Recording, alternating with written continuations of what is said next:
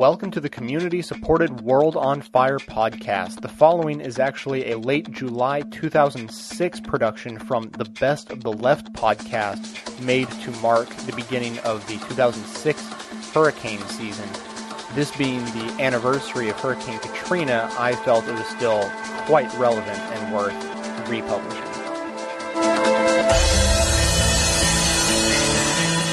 Ladies and gentlemen, I guess it's official. If you had dozed for 24 hours starting Thursday night, you would really have missed all traces of the fact that the United States Army Corps of Engineers, in a 6,000-page report, has officially taken blame, culpability, responsibility, whatever you want to call it, for the flooding of New Orleans. In just that many words, or, well, in enough words to fill 6,000 pages, actually. Catastrophic failure was the phrase used by Lieutenant General Carl Strock of the U.S. Army Corps of Engineers. As I say, if you were paying attention Thursday night and Friday morning for the Thursday night newscasts and the Friday morning papers, you actually knew this. On the other hand, if you were checking up in the weekly roundups of the big stories, one of which airs on many of these stations, or on the Sunday morning yak shows, there was no discussion of that story at all. There was discussions of, the new Treasury Secretary, that's important. He might decide to stop making pennies. There were discussions about the arrest of 17 guys in Canada who may have been involved in a terrorist plot. There were discussions about Haditha, the alleged massacre in Iraq where United States Marines are alleged to have killed 22 civilians, including women and children. Just by contrast, the death toll as a result of the Army Corps of Engineers' catastrophic failure, their words, is well over 1,000 American civilians. Just, perspective and all.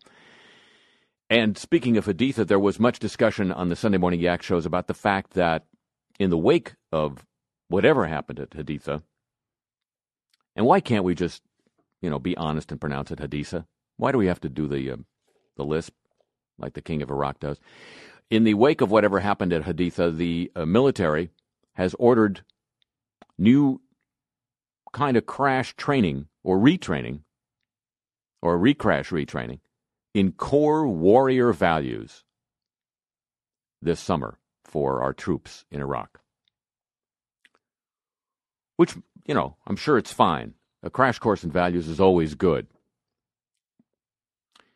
Here, however, from a Canadian report on the Army Corps of Engineers, mea culpa, are a couple of things the U.S. Army Corps of Engineers did, even though they assessed themselves no taint of malfeasance.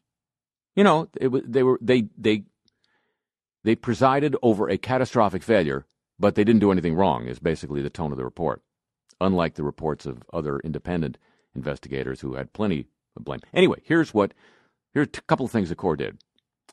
In some cases, the stability of the soil beneath flood walls was calculated on the basis of widely spaced samples and averages that failed to take into account weak spots. And if you just average it out, it's all strong.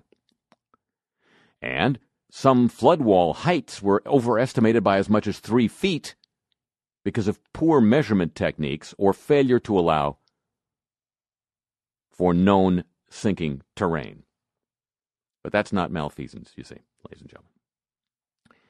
Given that, I would suggest that maybe the Army might want to expand or the military might want to expand its program and have some training in core values for the Corps. All around me are familiar faces, worn out places, worn out faces, bright and early for their daily races, going nowhere, going nowhere.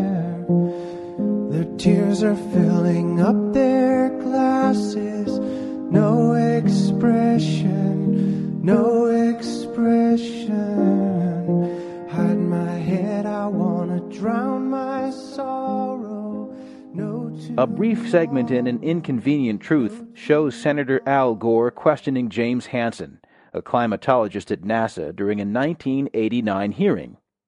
But the movie doesn't give you much context or tell you what happened to Dr. Hansen later. And that's a story worth telling, for two reasons. It's a good illustration of the way interest groups can create the appearance of doubt even when the facts are clear and cloud the reputations of people who should be regarded as heroes. And it's a warning for Mr. Gore and others who hope to turn global warming into a real political issue. You're going to have to get tougher because the other side doesn't play by any known rules. Dr. Hansen was one of the first climate scientists to say publicly that global warming was underway. In 1988, he made headlines with Senate testimony in which he declared that the greenhouse effect has been detected, and it is changing our climate now. When he testified again the following year, officials in the first Bush administration altered his prepared statement to downplay the threat. Mr. Gore's movie shows the moment when the administration's tampering was revealed. In 1988, Dr. Hansen was well out in front of his scientific colleagues, but over the years that followed, he was vindicated by a growing body of evidence. By rights, Dr. Hansen should have been universally acclaimed for both his prescience and his courage. But soon after Dr. Hansen's 1988 testimony, energy companies began a campaign to create doubt about global warming, in spite of the increasingly overwhelming evidence.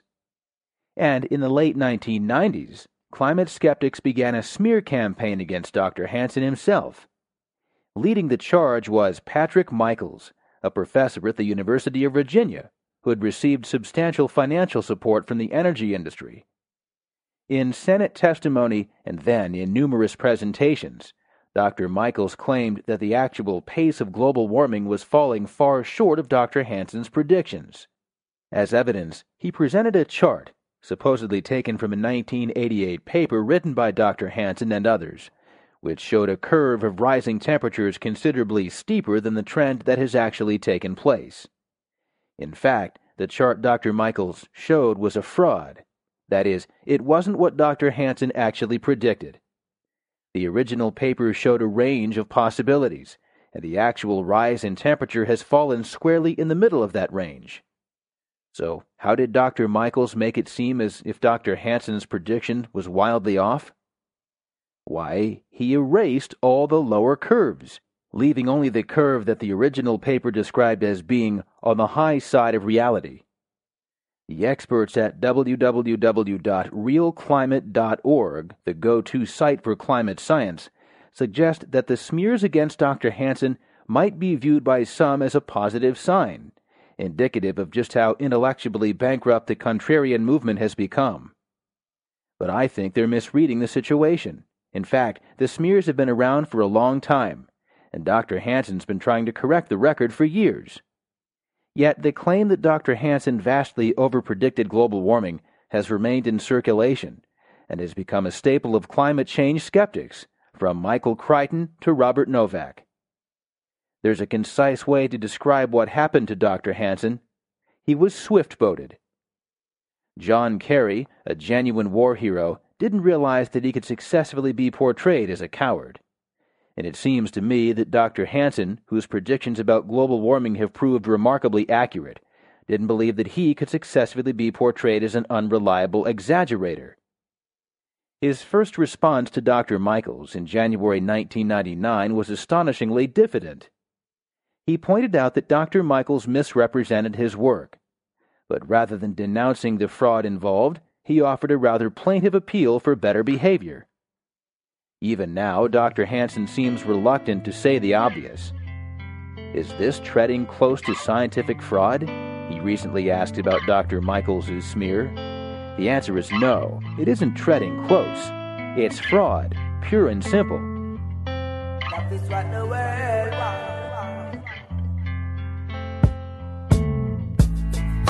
I saw a picture. How could you be so careless? How could you have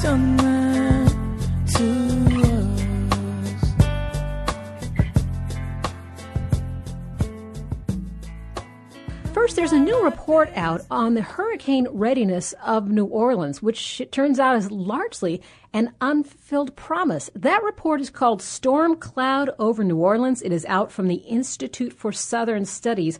And I'm talking to Sue Sturgis, who is the editorial coordinator for Gulf Coast Reconstruction Watch. Sue, thank you for joining us on Mother Jones. Thank you so much for having me.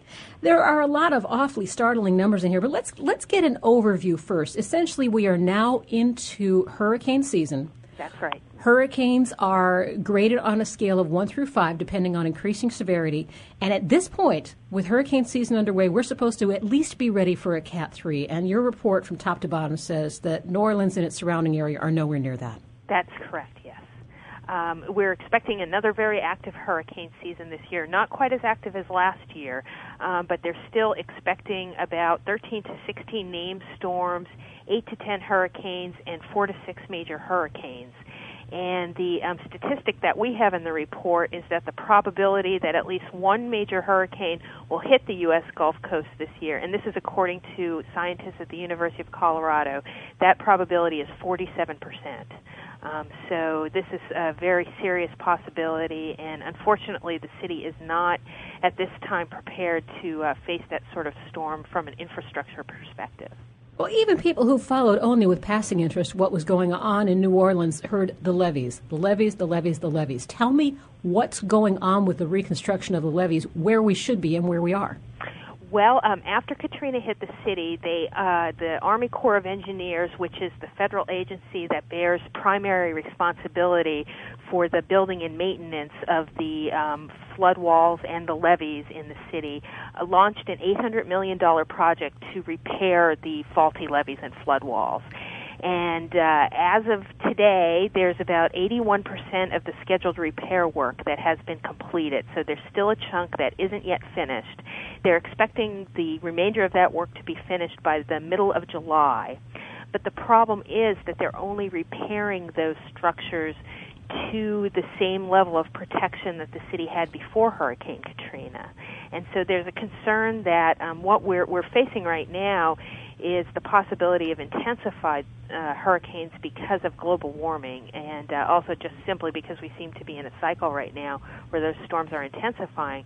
So the concern is what happens if we have another very strong Category 3 or, God forbid, a Category 4 or 5 storm hit the city. We're not at all ready to face that. Well, there are also issues with the logistics of how the flood walls and levees are being fixed. So you talk in the report about in the lower Ninth Ward what happens with that eastern wall rebuilt, and essentially what could happen in a worst-case scenario is that one section wouldn't flood but another would because of the logistics of how they have it set up. Yeah, that's true. What had happened in that area is that the Corps has built about 4,000 feet of new levee and strengthened the flood walls in the areas that affected the lower Ninth Ward, which, as we all know from the images we saw, was so hard hit by the hurricane. But the problem is that the rebuilt eastern wall of the industrial canal, and that was the structure whose breach inundated that area, is now higher than the old wall on the canal's west side. So if there's a major storm that comes through that area, there's a possibility that the western side would overflow first, and it would send the floodwaters back into the city again. Why? Why did they do that? Well, you know, an interesting report came out last week, which was the Corps' own analysis of what went wrong before Katrina hit. Why did those structures fail? And one of the things that they found in their report is that, the problem is the piecemeal approach that we're taking to protecting cities in the case of hurricanes. They have a situation where they're, trying to repair a piece at a time, and they're not doing a systemic repair. And, part of the problem is that it's enormously expensive to take a systemic approach, so they haven't been able to do that. So we're left with a piecemeal system where there are vulnerabilities that remain and that leave the city at risk. I'm talking to Sue Sturgis, who authored a report for the Institute for Southern Studies called Storm Cloud Over New Orleans. You can read the entire report and follow Reconstruction Watch at reconstructionwatch.org. The Institute is southernstudies.org. Now, one thing we picked up in the news over the last week or so is that New Orleans is our own little Venice. It's sinking, and it's sinking more rapidly than we initially thought it was. That's true, and one of the great ironies is part of the reason the city is sinking is because of the levees and flood walls that have been built silt in the city. What happened back in the day before we had those structures in place was, the Mississippi would periodically flood, and it would renew the land by bringing in silt. But now we've created these structures that prevent that from happening, so you have a gradual erosion of the city, and it's sinking further. It's already below sea level, but it's sinking further and further below sea level. If there's one thing in your report that I find utterly beyond belief, it's where you talk about the pumping stations and the fact that there are 22 draining pumpage stations throughout New Orleans. Some of them burned out post-Katrina. They burned out just in the lightest little rainstorm. Yeah, that was back in April. Mm-hmm. And aside from the Army Corps repairing those three motors, the rest of the contract for the pump work hadn't even been put out to bid as of last April. What is the big holdup there? I can't tell you exactly what the big holdup is. It seems to be that, the major priority after Katrina was to get those levees and flood walls fixed, and the pumping stations didn't receive a great deal of attention. What happened is when the city flooded, these 22 massive drainage pumping stations were essentially marinated in brackish water, and so there was a lot of corrosion of the pumps, and there was never any effort put in place to go out and systematically test all those pumps and make sure that they were working. Right after Katrina, there was actually a drought in the city, so the conditions were quite dry. But this spring, when they started to get hit with rainstorms again, these were relatively light rainstorms. In April, 3 of the pumps burned out during one light rainstorm, and 2 other pumps had burned out earlier in another light rainstorm. So out of 22 pumps, we had 5 failures, but yet the others haven't been tested yet. So there's a concern that when the city's hit by serious rain, and should there be any more flooding, we could also see failures in the pumping stations. We have just over a minute here, Sue Sturgis, and I want to acquaint people with something they may have never heard about, what you refer to as the hurricane superhighway that leaves so much vulnerability in this area. Why is it there, and how to get rid of it? The Hurricane Superhighway is what local folks also refer to as Mr. Go, and that stands for the Mississippi River Gulf Outlet. And this was a structure that was built by the Army Corps of Engineers back in the 1960s, and it provides an alternate shipping route to the port of New Orleans from the Gulf of Mexico. And so this was built essentially as a commercial project. But nowadays, it's become so silted up, it's virtually unusable.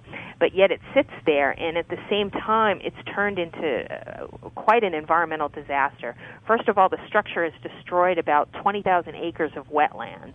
And as you know from reading the report, wetlands play a really important function in reducing storm surge and acting as a sort of natural speed bump for hurricanes. So Mr. Go is destroying the wetlands.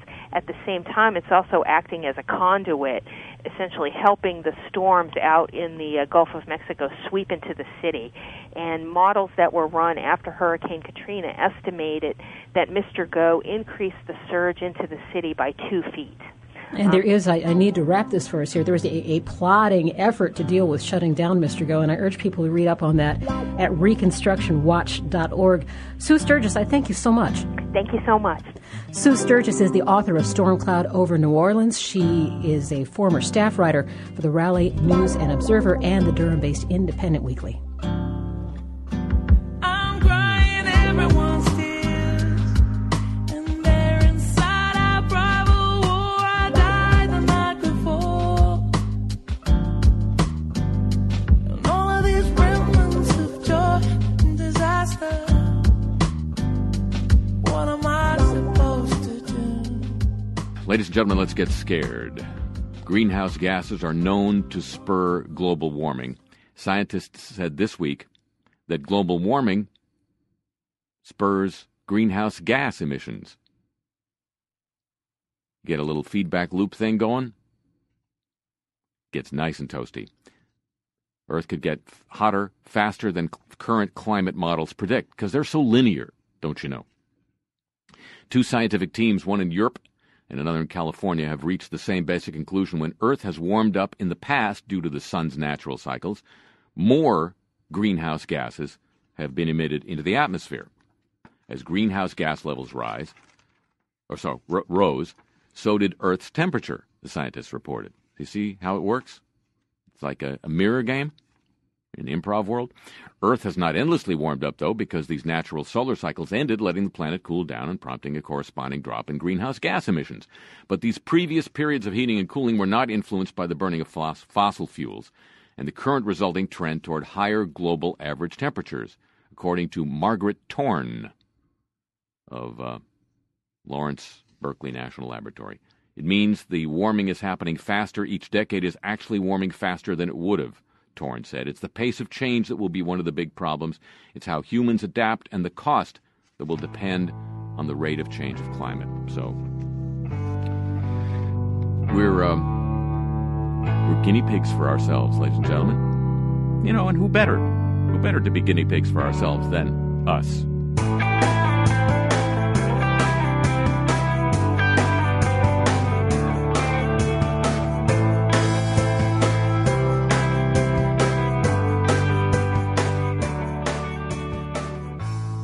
Reporter Nick Miroff noticed an unusual classified ad on a New Orleans website a few months ago. It offered free pickup, tuning, and repair for pianos that had been damaged by the wind and water of Hurricane Katrina. The man who wrote the ad is named Peter Spring. Nick tracked him down and brought back this story about grieving fathers, loss, and the restorative power of music. This will be the crucial telling. I'm going to guess this is the water level right there. That's definitely rust, even though these are copper. A lot of them are still loose and playing. So the action, the machine parts of it, might be okay. Although there's mold.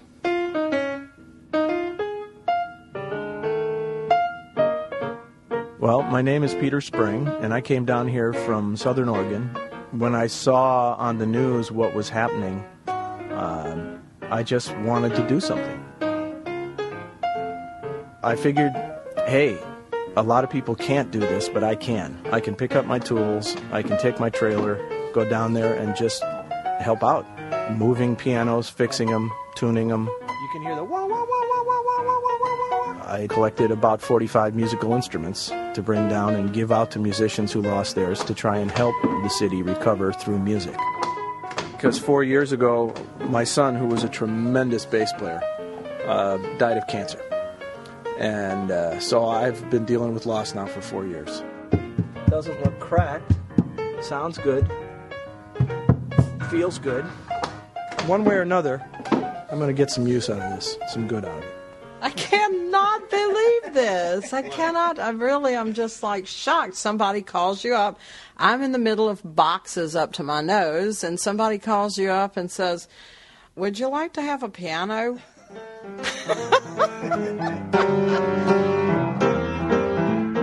My name is Barbara Lane.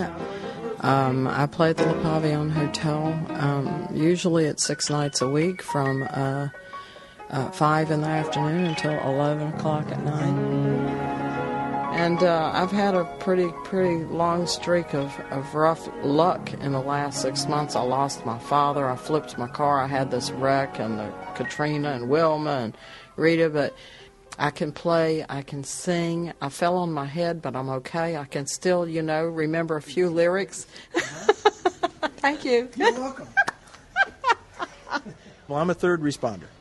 I'm not interested in danger. It's not my thing. I'm not here to clean up. I'm here for morale.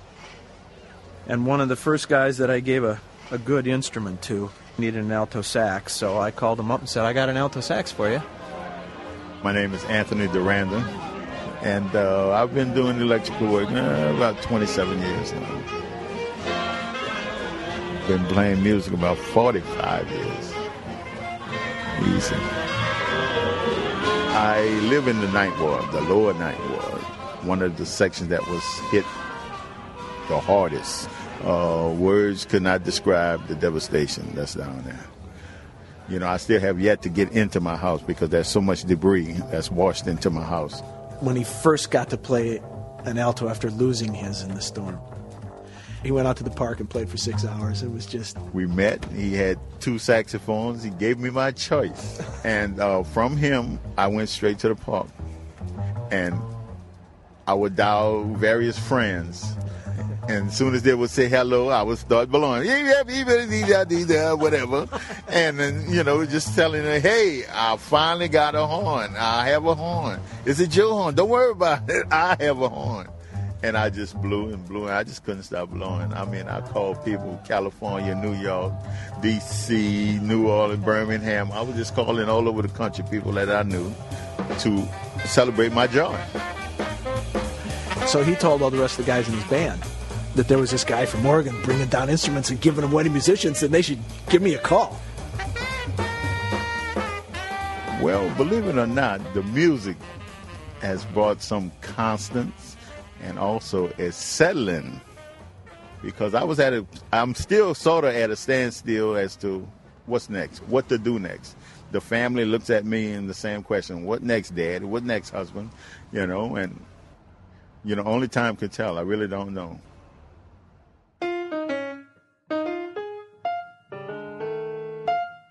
I'm putting this piano back together now. I tuned it up yesterday, and now we get to take it out to Laplace and help fulfill one of the last wishes of a 7-year-old's mother. I was delivering a washer and dryer for some upstairs neighbors, so I was pulled up in my little trailer, I met him moving somebody washing dryer. I gave him a hand. I told him I had this piano business. And he said, you know anybody who teaches piano? And that I don't really know, because I'm really new here. And that's when I found out when we went to talking, he offered to give me a whole piano. He offered this. He didn't ask me for nothing, He said, well, my 7-year-old son, my wife died 2 years ago, and one of her last and deepest wishes was that he would play the piano if he wants to. And those were the key words, if he wants to. Somebody giving me something I never met, never knew, and that's a man that people got to love, That's a man with a heart. My name is Glenn Benoit. Born, raised in New Orleans. Born of Catholic religion. Right now, I'm disability retired because I got a bad heart. And my main thing right now is my son, because my wife deceased, and my responsibility is for him to become a stronger man in his life before I was to leave, because my wife had a good heart. It just go to show you how the way the world is. My wife was a lot to me. I know his child a lot. So a parent that lose a child before himself, you never know. But look at the spirit of that man. That man still laugh. He's still excited about life. Now, he ain't been through the tragedy that New Orleans people been through, because you got a lot of people that's hurting here. It does help when people here find out about the depth and the quality of my loss. It helps them understand and believe that I'm not here to take anything from them, to get anything from them. I came down because I know about loss.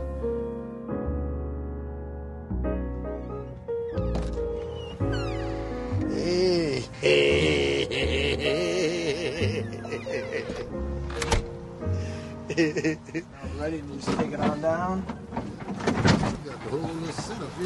Oh yeah, man, this is what I do. Now we're just gonna have to pick it up on the back two wheels. I'm gonna get it. No, don't even don't lift. Just let it roll. Oh, it'll look nice in here too. So, and it's even a short one, so it's just right for a child. It's more easier for them to learn off this. Yeah, and the bench that goes with this is a little bit shorter too, so it'll be easier for him to reach the pedals. He got a book right there. He used to try.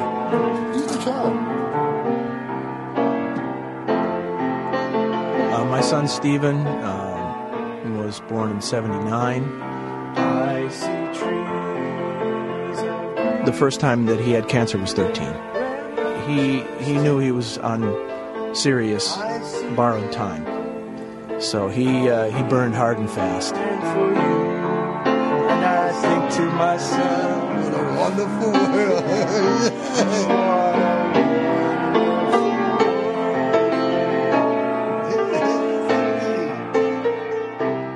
Tower of Power is an Oakland, California-based soul band.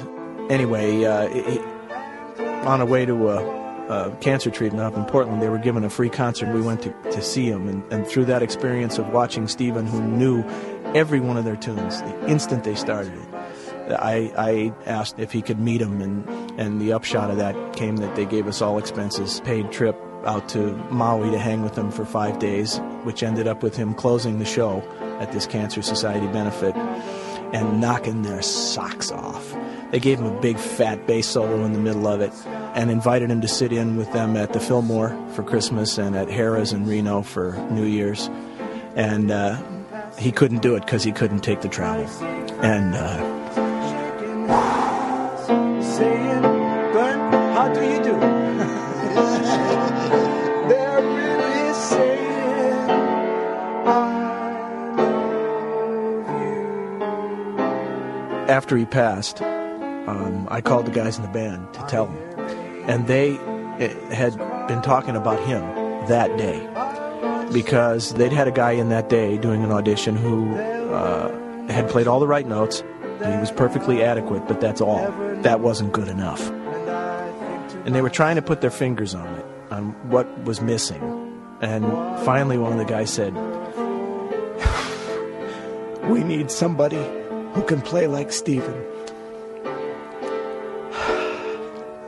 And the leader of the band told me that if he'd been available, he probably would have had the job. That's how good he was.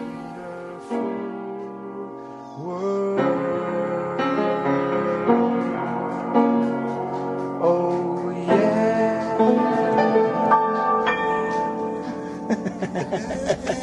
Love. I swear. Yeah. There you go.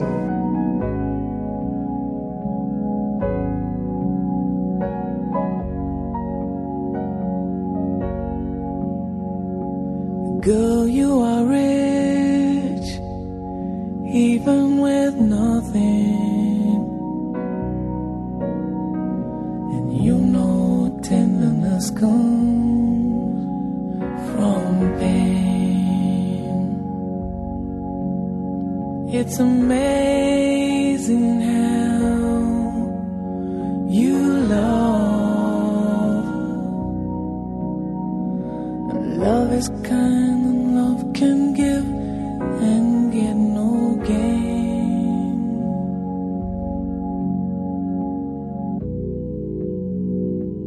It's down rugged road you've gone. Though you had every reason, you didn't come undone. Somehow you made it to the other side.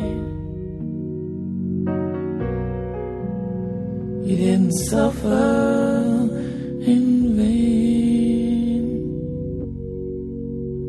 You forgive those who have trespassed against you.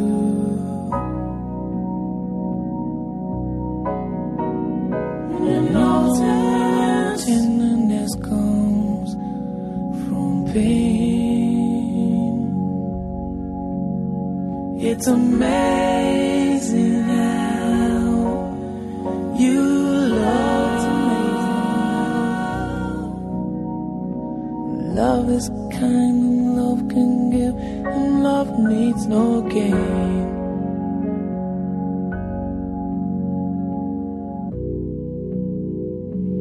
It's down a rugged road you've gone.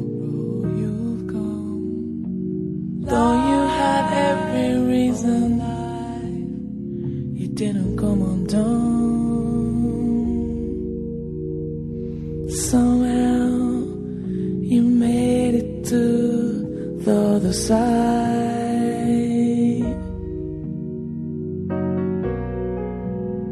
You didn't suffer in vain.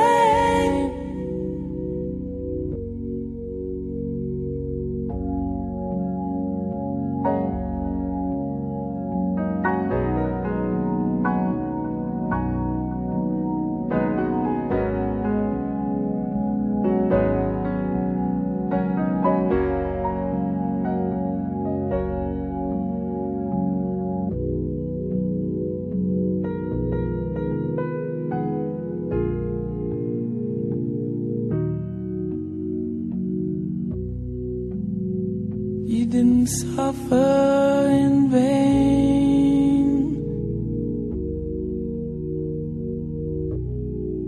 You know it's only love that gets you through.